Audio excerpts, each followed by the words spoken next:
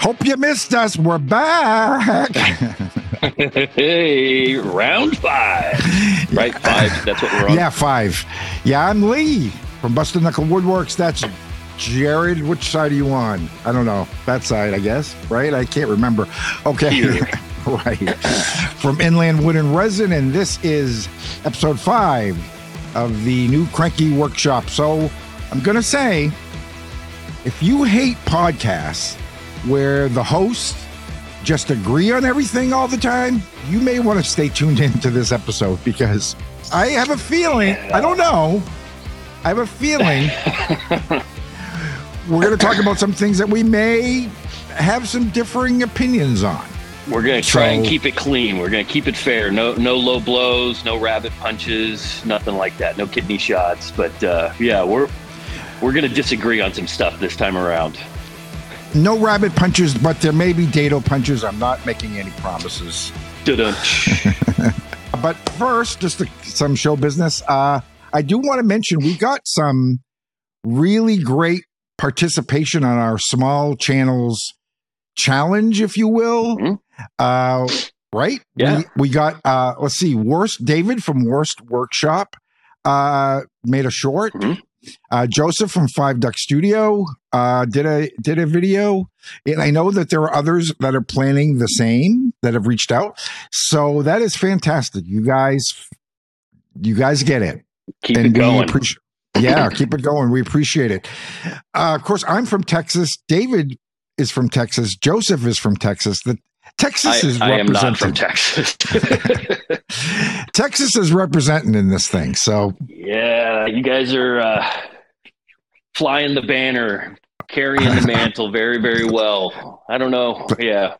Hey, wherever it comes from, it doesn't matter, as long as it is spoken truth and we get it out there for everybody to hear. You got it, brother. And if anybody else is planning to do the same, do us a favor.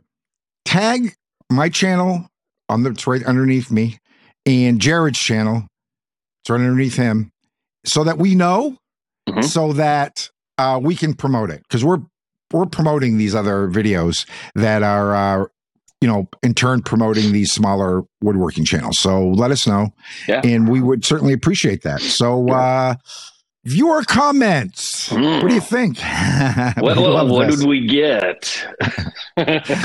Okay, so speaking of Joseph from Five Duck Studio, here was his comment. Lee is full of insight. Oh, so close, Joseph. So close. You almost had it.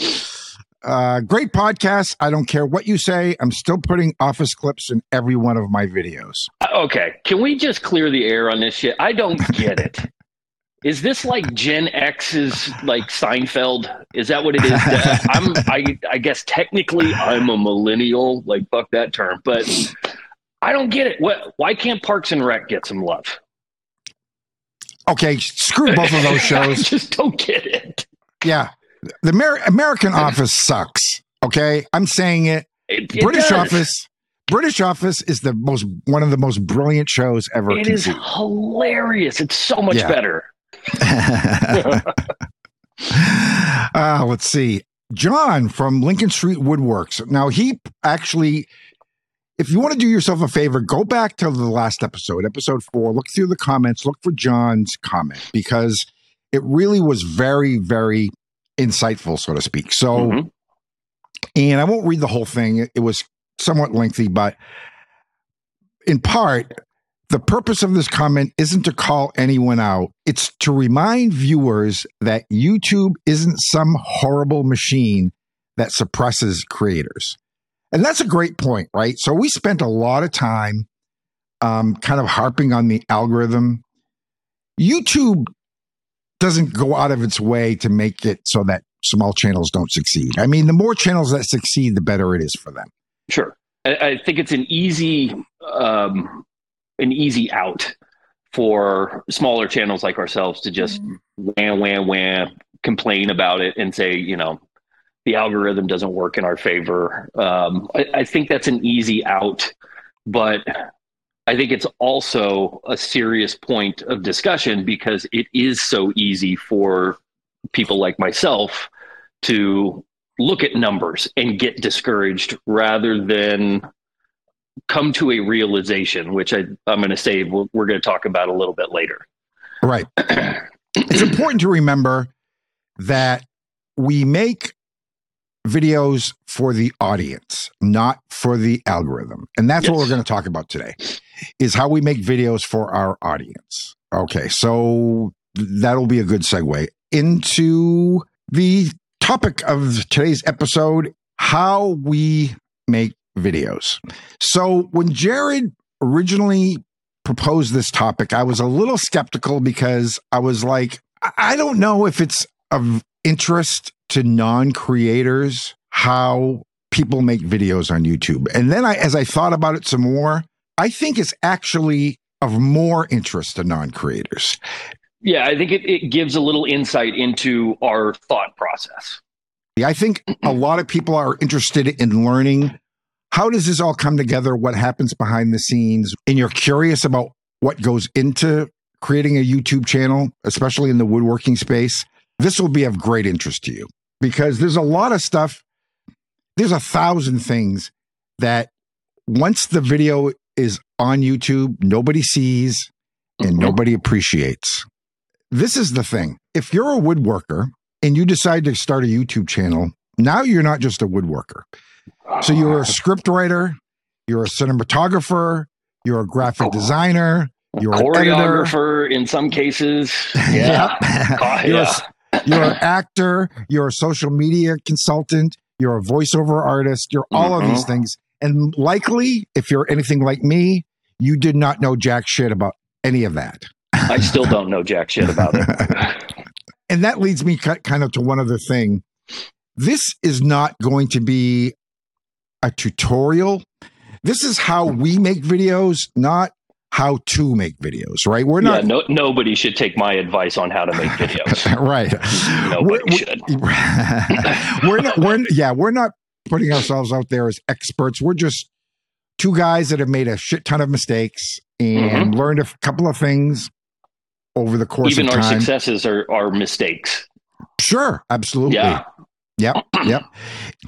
So first thing we want to talk about, and this is probably the beginning of it all, is ideas. How do we come up with ideas? You want me to start? Because mine's pretty basic. I prescribe to the throw spaghetti against a wall and see what sticks mentality. That is my thought process. I've got 3 of these comp books. And anytime anything pops into my head that I think might be interesting, I just write it down.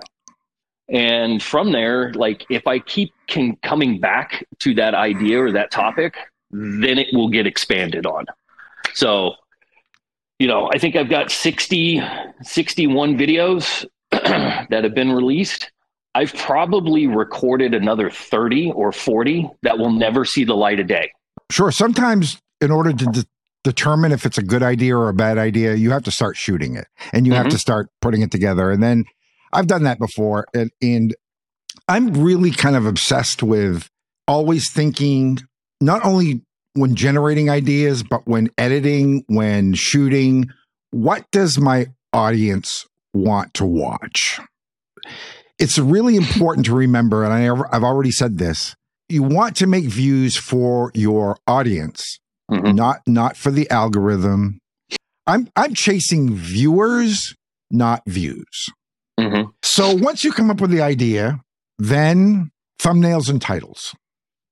Yeah, I used to not do that first. I'll freely admit that. I used to not think about the thumbnail until after the video was done. And that is a few people have turned me on to the idea of doing the thumbnail first and trying to generate a title first, because then that sets the precedent for what it is that you're going to record. And that was a total mind shift. And it has made a world of difference for me. I usually have at least 3, 4, 5 in the can, so to speak, when I upload. I'll go with my A thumbnail, and that's the one I'll put up. But I at least have a concept, right, of what I want it to be, and I'll kind of rough it out a little bit. I think when it comes to thumbnails and titles, there's a lot of confusion and misunderstanding around the concept of clickbait. I'm in a few different YouTube creator focus groups, and some of them really kind of obsess over, well, I don't want to be clickbaity and I don't want to look like I'm clickbaiting. And they really, really play down their thumbnails to make them look like the farthest possible thing away from clickbait. I'm going to tell you something. Don't hate the player. Hate the game. Yeah. That is part of the YouTube game. And if you're not playing, then you're not trying. Yeah. Yeah. I believe that the thumbnail matters. It is still the very, very first thing that anybody sees before autoplay kicks in. And I will just say it, the more clickbaity it is, the better it is for small content, small channels. Right. It's got to be big. It's got to be bold, because I'm not going to talk about views or any of the other metrics. We'll save that for later, but it works. Right. People see it. Yeah. An attractive thumbnail, even if it's a little over the top, a enticing, curiosity inducing title is not clickbait if you deliver. Yes.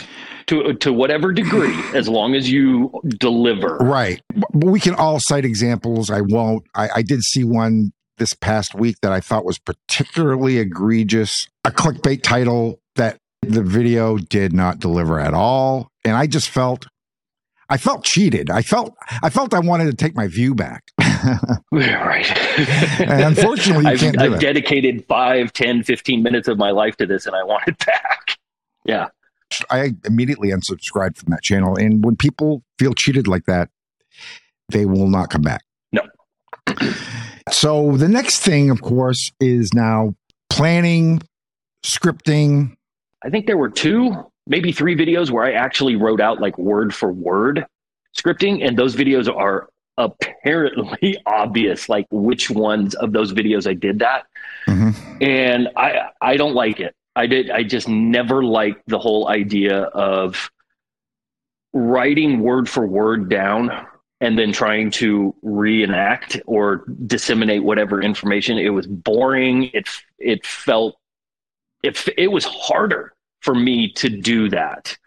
But I have now compiled a document that I am using currently, that I'm using going into year 2, that chunks out a video step by step by step, so that I am on track. And I just finished, there's a project sitting right over here. I just finished a build, a real simple 1-day build, using this form to guide me through it.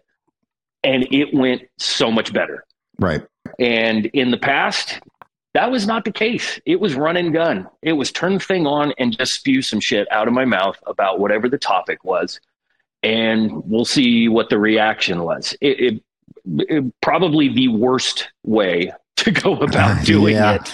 Yeah, that's how it's tough. I've established a kind of a standard workflow that I constantly refine, all the way from the idea to the title and thumbnail, all the way to like what I do on upload day, what I do the day after, what I do the week after, all of it. Yeah, I don't go that far, but that is good practice, I think, to add into your routine. Right. And as far as scripting, I do script, although I rehearse it enough so that I almost memorize it. And then when I say it on camera, I'll kind of just use the script as notes, and I'll frequently go off script. And there's nothing worse, and this has happened to me. You get into editing and you go, oh, I meant to say this, and you just forgot, right? Because you were winging it. Winging it doesn't really work for almost anyone. If you're watching a video, and even if it looks like they're winging it, It's very unlikely that they are. I think most people have at least bullet points, if not very detailed notes. And a lot of people, there are very big channels that use an actual teleprompter. A teleprompter, yeah. Yeah, like you would see in a news studio.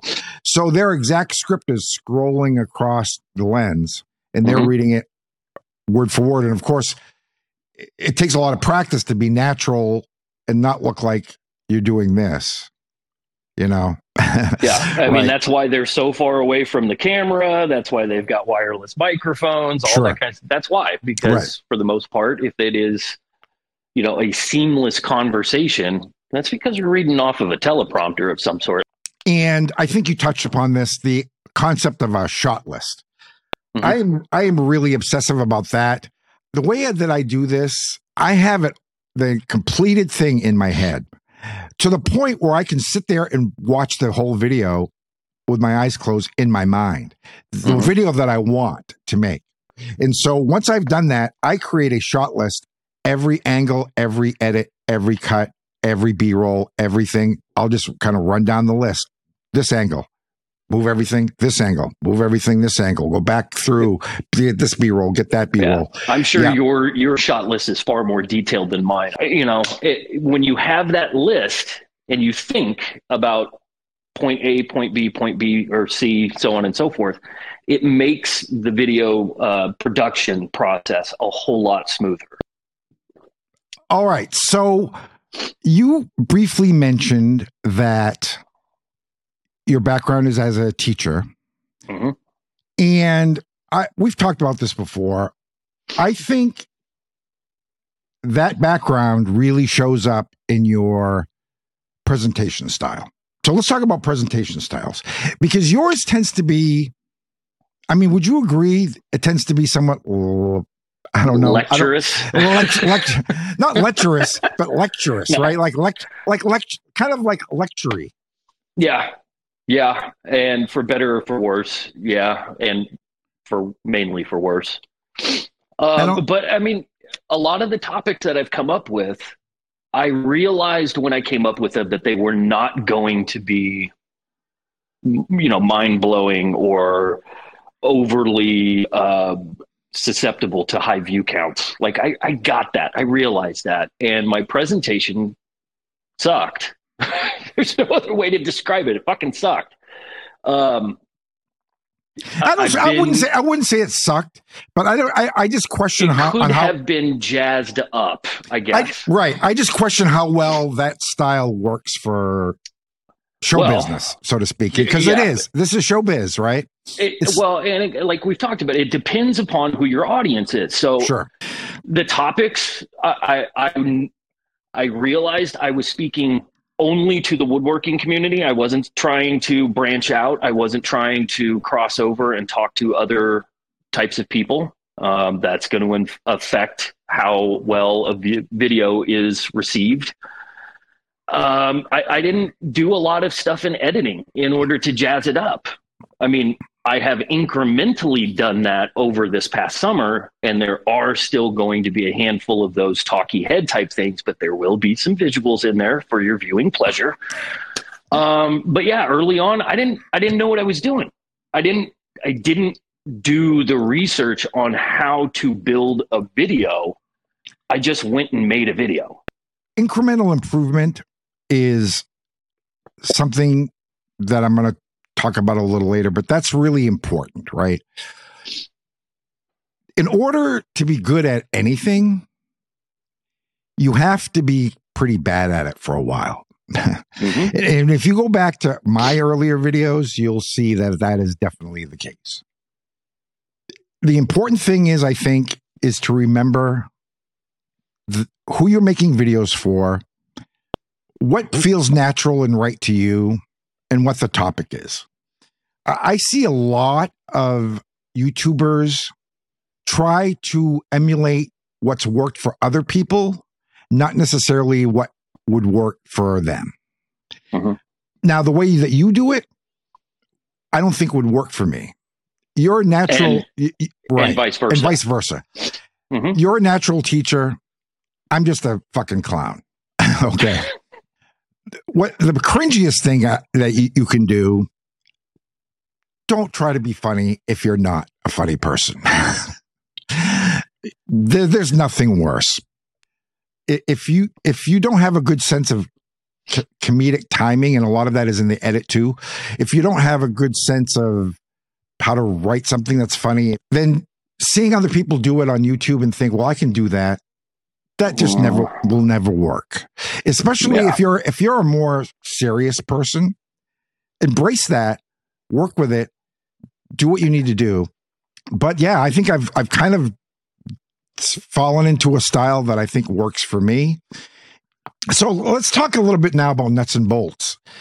So shooting video, because I know that your process is far, far different than my process. Oh yeah. Yeah. So what do you do? What do you use to shoot video? Don't you just shoot on a phone?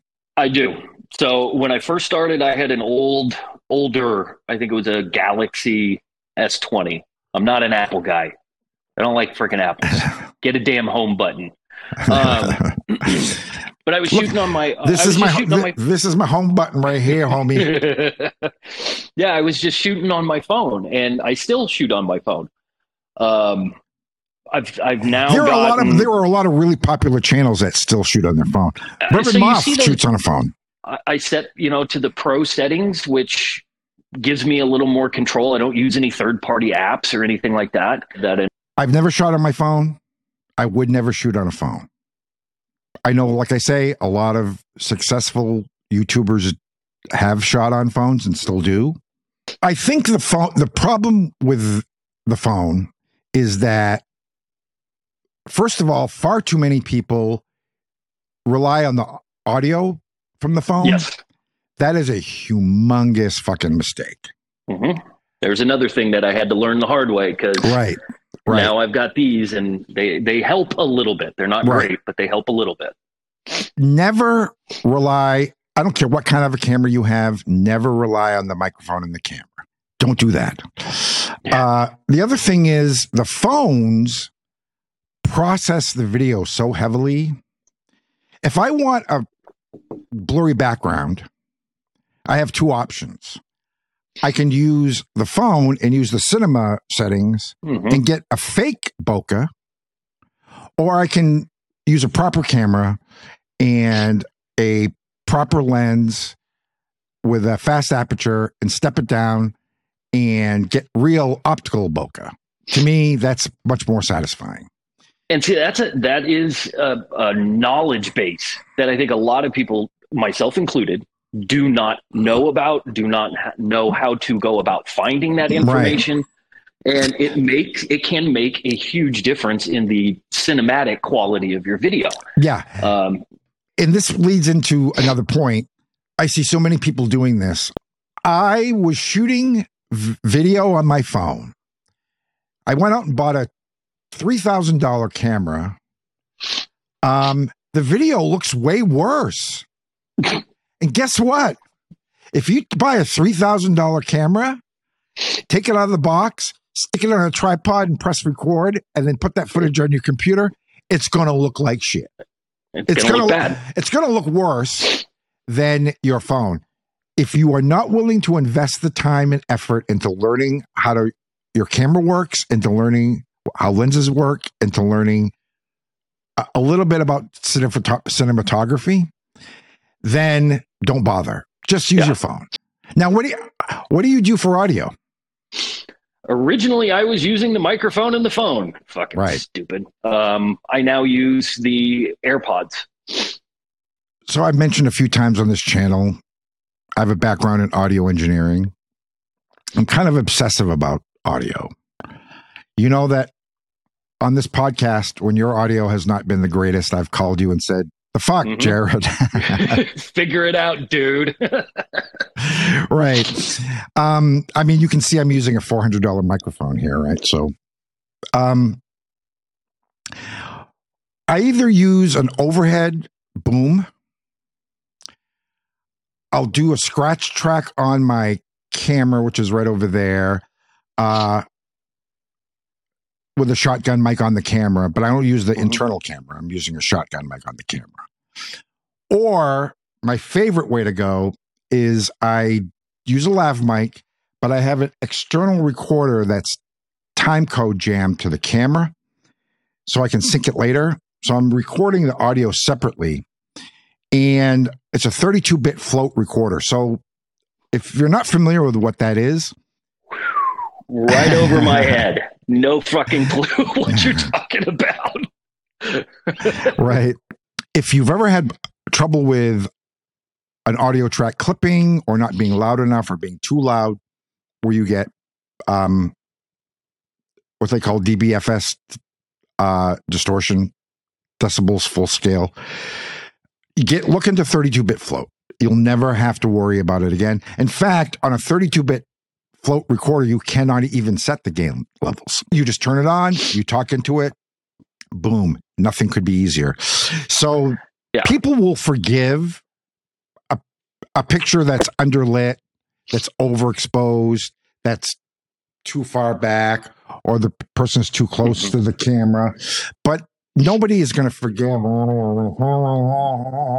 Yeah, it's a lot easier to fix bad picture than it is to clean up bad audio, as you are well aware because of my issues. But yeah, it's a lot easier. And people are, like I said, are more forgiving of bad video than they are of bad audio. This is a good time to talk about editing. The so-called big three, which are Final Cut Pro, Adobe Premiere, and DaVinci Resolve. I think the market share is probably a third, and a third. No, I'll say a quarter, and then the other quarter is everybody else, right? So, yeah, like everybody else, Videoproc, like iMovie, like Filmora, like CapCut. LumaFusion is a really popular one that runs on iPad. DaVinci Resolve, I think, is a great choice. That's what I use. People say, well, the learning curve on DaVinci Resolve is really steep. It's not. It's very shallow, but extremely long. That's the problem, right? Right. That's the problem. Right. For me, that was the problem. They have what they call a cut page, which is really super simple. You can learn the cut page in 3 or 4 hours, and you can make a great video on DaVinci Resolve just using the very basic concepts. Now you have 6 more pages, right? that you will not even be scratching the surface of yet. And those are all those tools that allow you to level up the cinematic quality. Whereas Videoproc Vlogger, it's all on one page. Here's your timeline, and then you just start adding your audio tracks and your your overlay tracks and things like that. And if you're doing it on a very small screen, like my laptop, a 13-inch screen, there's a lot of crap in there that takes up some space that you have to start navigating through. And yeah, it can be a little more challenging, but like everything, there's a learning curve. Yeah, there is. So how obsessive do you get about editing? Originally, I was not obsessive. I just wanted to make sure that each clip lined up, and then boom, I was done. Now I take greater care. If I go, I'll edit that shit out. I'm sure you can do this on DaVinci Resolve as well. I can blow up my timeline to, 1,000 or 1,500%, and I can see every little audio piece, and I can meticulously edit. There have been a handful of videos that I've done that, especially like lining things up, making sure that they sync. Whereas before it was just like, okay, I'm done with that clip and next clip, just smash them all together and then throw them out there. But I've just tried to be a little more meticulous about cutting out all the non-essential stuff. That's about the extent of my editing. Gotcha. Yeah. I think I mentioned before that I can watch the whole video in my head before I start it. What happens a lot is that there'll be an edit in there or transition or some kind of motion graphics or some kind of maybe like a zoom or a pan that I don't know how to do. So that's when I stop and then I figure it out.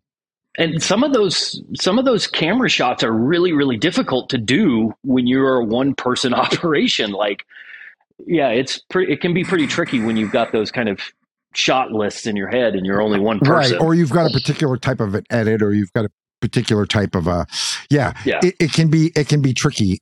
And what you mentioned too, right? If you're alone, and especially in a small shop, in a garage based shop, because likely you won't have a lot of room. You're not going to have a big open area. And here I'm setting up, I use multiple lights, and, if I've got 4 spots going, no, you can't walk around. Right? I mean, the thing is, if you just need to move to the other side of the workbench, Yeah, I've done that a handful of times. I've noticed that. I've got a softbox sitting over there because I was taking photos the other day. I've got 2 or 3 tripods, a couple of different other apparatus to be able to mount cameras and stuff. It's like, yeah, I can't work. It'll take me 15 minutes to set up a shot for a process that's going to take 5 seconds. Absolutely. It's how many people have done that, right? On my miter saw video, there's a 5-second shot of me doing an homage to Young Frankenstein. Mm-hmm. That shot took 3 hours to set up and cost me $50 because I had to buy a stethoscope. Yeah. I had to buy the goggles. I had to buy a lab coat. Yeah. Yeah, it's not like we just have that shit lying exactly. around. I purchased props before to get a certain shot, or set up a camera from the ceiling, which is what I had to do on that one. So, yeah, absolutely. People don't realize sometimes.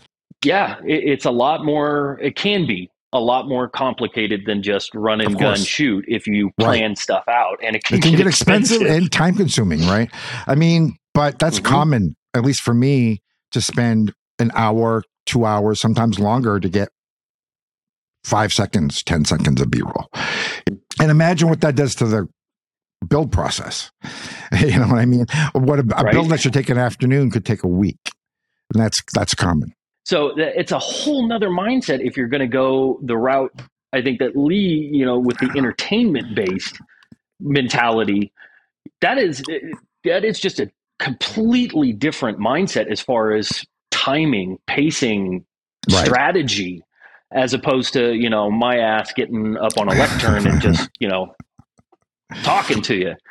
So that's a lot to consider, if you want to incorporate those elements into a video. What do you do now? I think some people, especially non-creators, don't realize that once you hit upload and your video goes public, you're very limited as to what you can do, right? You can't change the video. Yeah, you can't go back and tweak it and then re-upload it. Once it's up, the only thing you can do is delete it. So what do you do after the upload? Usually I don't have like a routine set time that I upload. A lot of times it is just, I don't know, I got a video sitting around and I'm going to give it a day or so, and then I'll upload it. It doesn't matter. Whenever. The best advice is don't upload it the minute you get it finished. Because what will happen is, well, I upload it and then I mark it private, and then I'll watch it a couple times on my phone and I'll go like, dang, I missed something. I framed this wrong, and then you realize there's nothing worse than realizing that after the video goes public. That's a strategy that I've employed as well, where I'll write the title and I'll put like one letter in the description because it won't let me post unless I do that. And then, like you said, I'll put it on private. I may share it with a handful of people, like, hey, give me some meaningful feedback. I don't do it every single time, but I'll share it with a handful of people and I'll just say, what do you think? Is it good enough? Can I roll with this? Or where are some of the weaker spots or whatever? Yeah, once the video is up, if it's one that I am truly, truly, truly invested in, I'm going to watch it intently. I'm going to see what it does. And what are you looking at? I'm looking at two numbers. I'm looking at impressions and I'm looking at the average view percentage, not the average view duration. average view percentage, because the impressions are going to tell me, is this thing even being seen? That's what I care about. As a small person who's bitched and complained about the YouTube algorithm, if I have a video that I've put a lot of heart and soul into that has a well-intentioned meaning, purpose behind it, and it doesn't get seen, I'm fucking pissed. Yeah, but what can you do about it? To me, as far as I'm concerned, impressions are meaningless because, well, they're important, obviously, but watching the impressions, I think they're the thing that determines everything else. But once there's nothing you can do to influence impressions. There's very little you can do to influence how YouTube serves your video, right? That depends on the topic. It depends on now. Click-through rate is really important, and that is related to impressions. It's a formula. It's derived from a formula that takes impressions into account. But just the raw impression count, to me, looking at that is meaningless. If I get 100. I only care about impressions for the first week. That's the only time that I care about impressions. Because caring about impressions is like caring about the weather.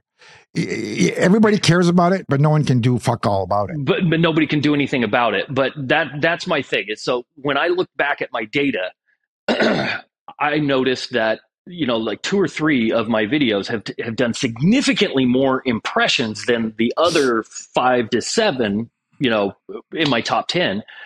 But you're right. The impressions don't really affect view count, but they do influence the click-through rate, which then in turn can influence your average view duration and so on. It's a cascading effect. It's just my, belief. I don't know if belief is the right word, but it's my view that if a video doesn't even get seen, then all of the other data doesn't mean shit because it's not getting clicked on. And like you said, you can't. You could play games with the thumbnail, tweak the title after the video is posted, maybe do some things in the description. I don't know. But those are the only things that's the one thing that I look at first. And I'm only concerned about those impressions for the first week. That's it. After that, then it becomes this long-term thing where the longer it stays up there, all your numbers are going to be skewed. Okay. Here are the stats that matter. And the stats that don't. Impressions don't matter. Subscribers do not matter. It's nice to get subscribers, obviously, but subscriber count, I've said this before, it's just kind of a dick measuring contest. It's the first thing people see when they go on your channel. So it matters for the audience. It doesn't. What matters for the audience is good videos. That's what matters for the audience. YouTube doesn't pay you more if you have 1 million subscribers or 1,000 subscribers. They do not pay larger channels on a different rate than they pay smaller channels. A subscription is kind of like a super like, really, and we appreciate getting them, but I never go back. I never look at a video and say, how many subscribers subscribed off of this video? Because, again, it doesn't matter. The stats that do matter, there are only 3. Click-through rate is king. Click-through rate is king. There's different ways to measure how successful a video is, especially when you first upload it. What YouTube will do is they will tell you how well a video is doing based on the last 10 videos that you uploaded, and they'll rank it, right? So they'll say, this is the best performing video out of your last 10, or it's the second best, or it's the third best. If I'm not in the top 3 for any video, I'm not happy. And the first thing I look through is the click-through rate. And if the click-through rate is low, especially starting out with, right, you're looking for click-through rates in the teens. If you're not getting click-through rates if you're not getting 13, 14, 15% or 20%, your video is probably dead. Yeah, you're doing something wrong. So at that point, that's when I start looking at the thumbnail and the title, because the click-through rate is heavily influenced by that. I gave an example on this podcast before. When I did that TSO Guide Rail Square review, I replaced the thumbnail of me with a thumbnail of my wife, and it like doubled the click-through rate like the first day. Yeah. Right. So the second thing is average view duration, and there's an average view duration and percentage. YouTube is really only concerned about duration. They're not concerned about percentage. So in other words, if you get 3.5 minutes on a 7-minute video or 3.5 minutes on a 30-minute video, they count it the same. Mm-hmm. The third is view count, right? Actual number of views. That's what I'm looking at.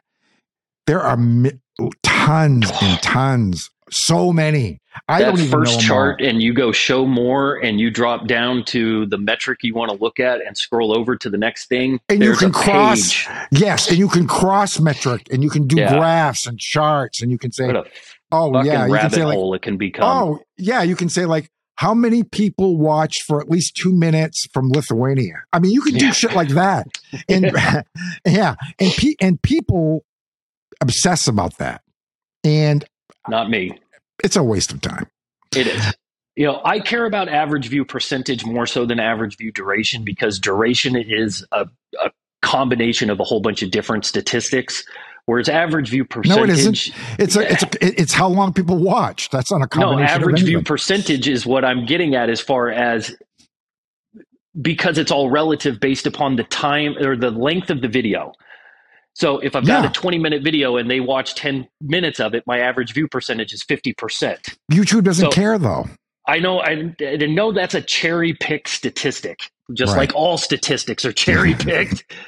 That's the one that I look at. That's it. And then, like you said, I do care about views to a point. And I mentioned my new little ego management, expectation management formula as far as views are concerned. If I've got 4,300 subs, which I do right now, I want to see 10% of them participate and watch. That's my threshold as to what I consider to be at least a decent performing video for me. So you're saying if you have 4,300 subs, 430 views, that's a win. That is it. I'm not going to say it's a win, but it's going to make me content. I'm not going to get bent out of shape about it. I think every creator on the platform has their own personal definition of success, if you will. And I think that's what it is, right? It's personal. Mm-hmm. I don't think anybody's definition of success fits anybody else. I mean, you mentioned this kind of mathematical formula. To me, it wouldn't work for me. I don't think a mathematical formula that you can apply across the board makes much sense. First of all, I think it's very dependent on the topic. I mean, some topics are of more general interest, right? I did a Miter Saw video that got about 125,000 views. And then I did, right after I did the TSO track square video that was for DeWalt track saw that got about 2,500, right? So the thing is, to me, those were both successful videos, not based on my subscriber count, not based on the view count, but based on the fact that the TSO Guide World Square is really expensive. It's kind of a luxury purchase. It's a very niche accessory.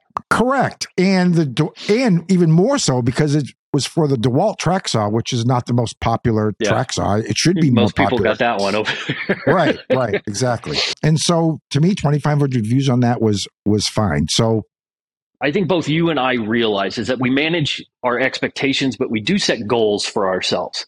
Sure. And I don't think we compare between what our video does and somebody else. That is a recipe for like mental disaster. Compare and despair. Yes. Do not do it. Like, why did my video only do 500 views versus that guy who did 10,000? You're you and he or she is them, and they have a completely different audience. They have a completely different set of metrics. So that's the realization that I had to come to.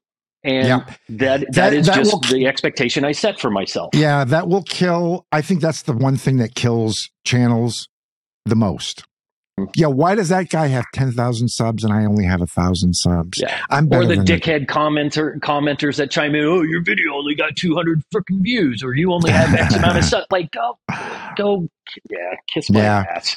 Whatever. I mean, don't compare yourself to anybody else. If you want to do something useful, compare your video to your other videos. And take something from the software world. There's a methodology in software called an agile methodology, where they kind of split up work into like 2 or 3 or sometimes a month chunks.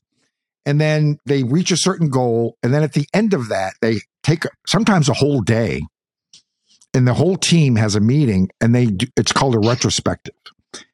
And they talk about what went right, what went wrong, where were the friction points, what can we do better, what did we do well. And you can do that by yourself. I do it religiously. Every video that I upload.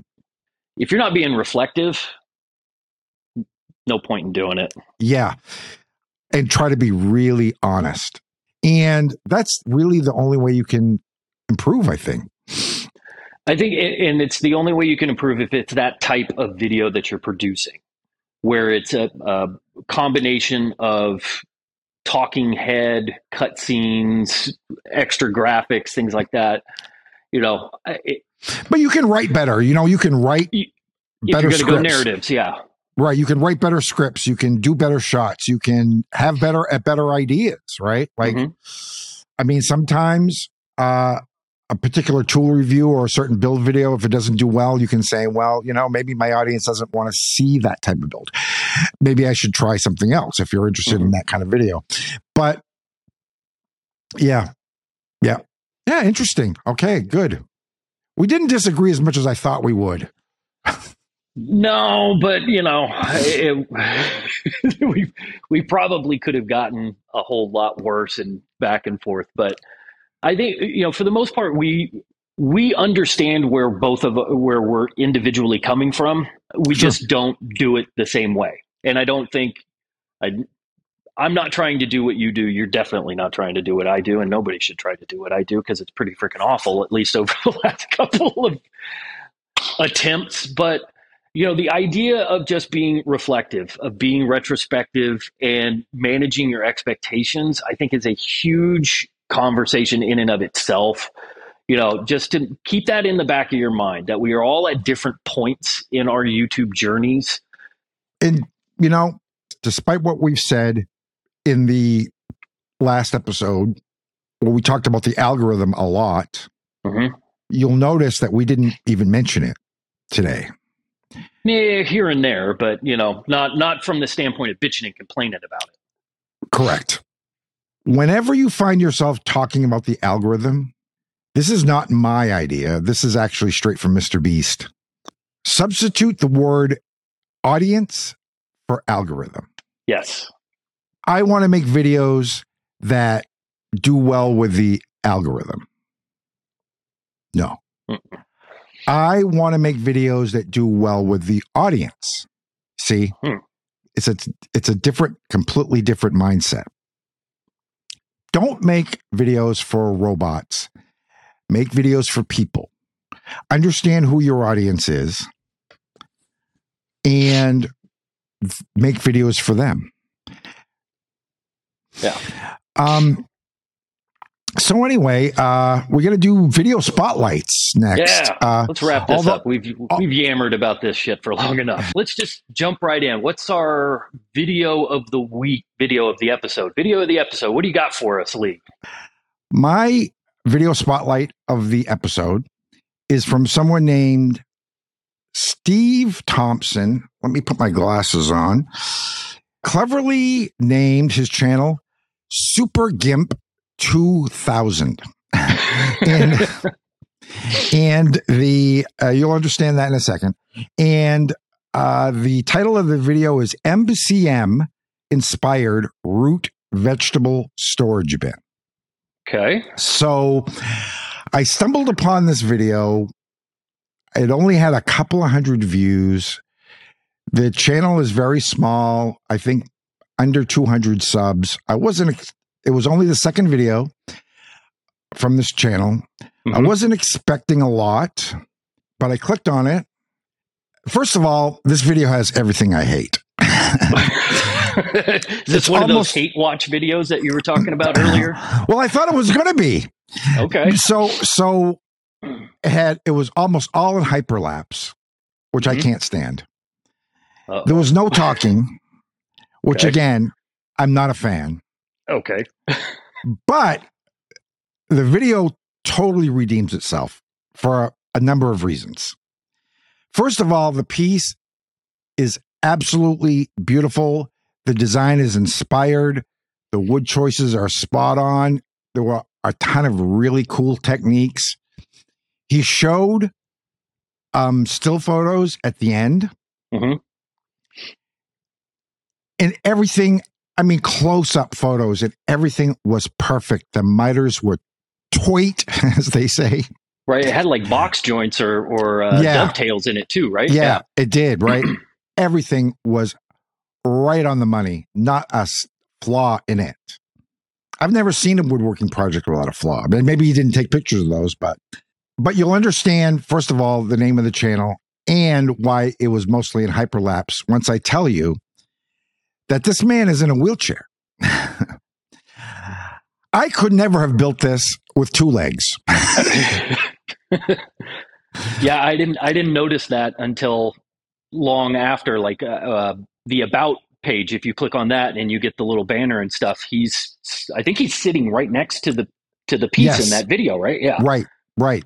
And you notice he's sitting in a wheelchair, and then you go back and watch the video, and you go, "Oh my God!" Everything's like at waist level. And yeah, it makes more sense. This thing is way too pretty to put turnips in.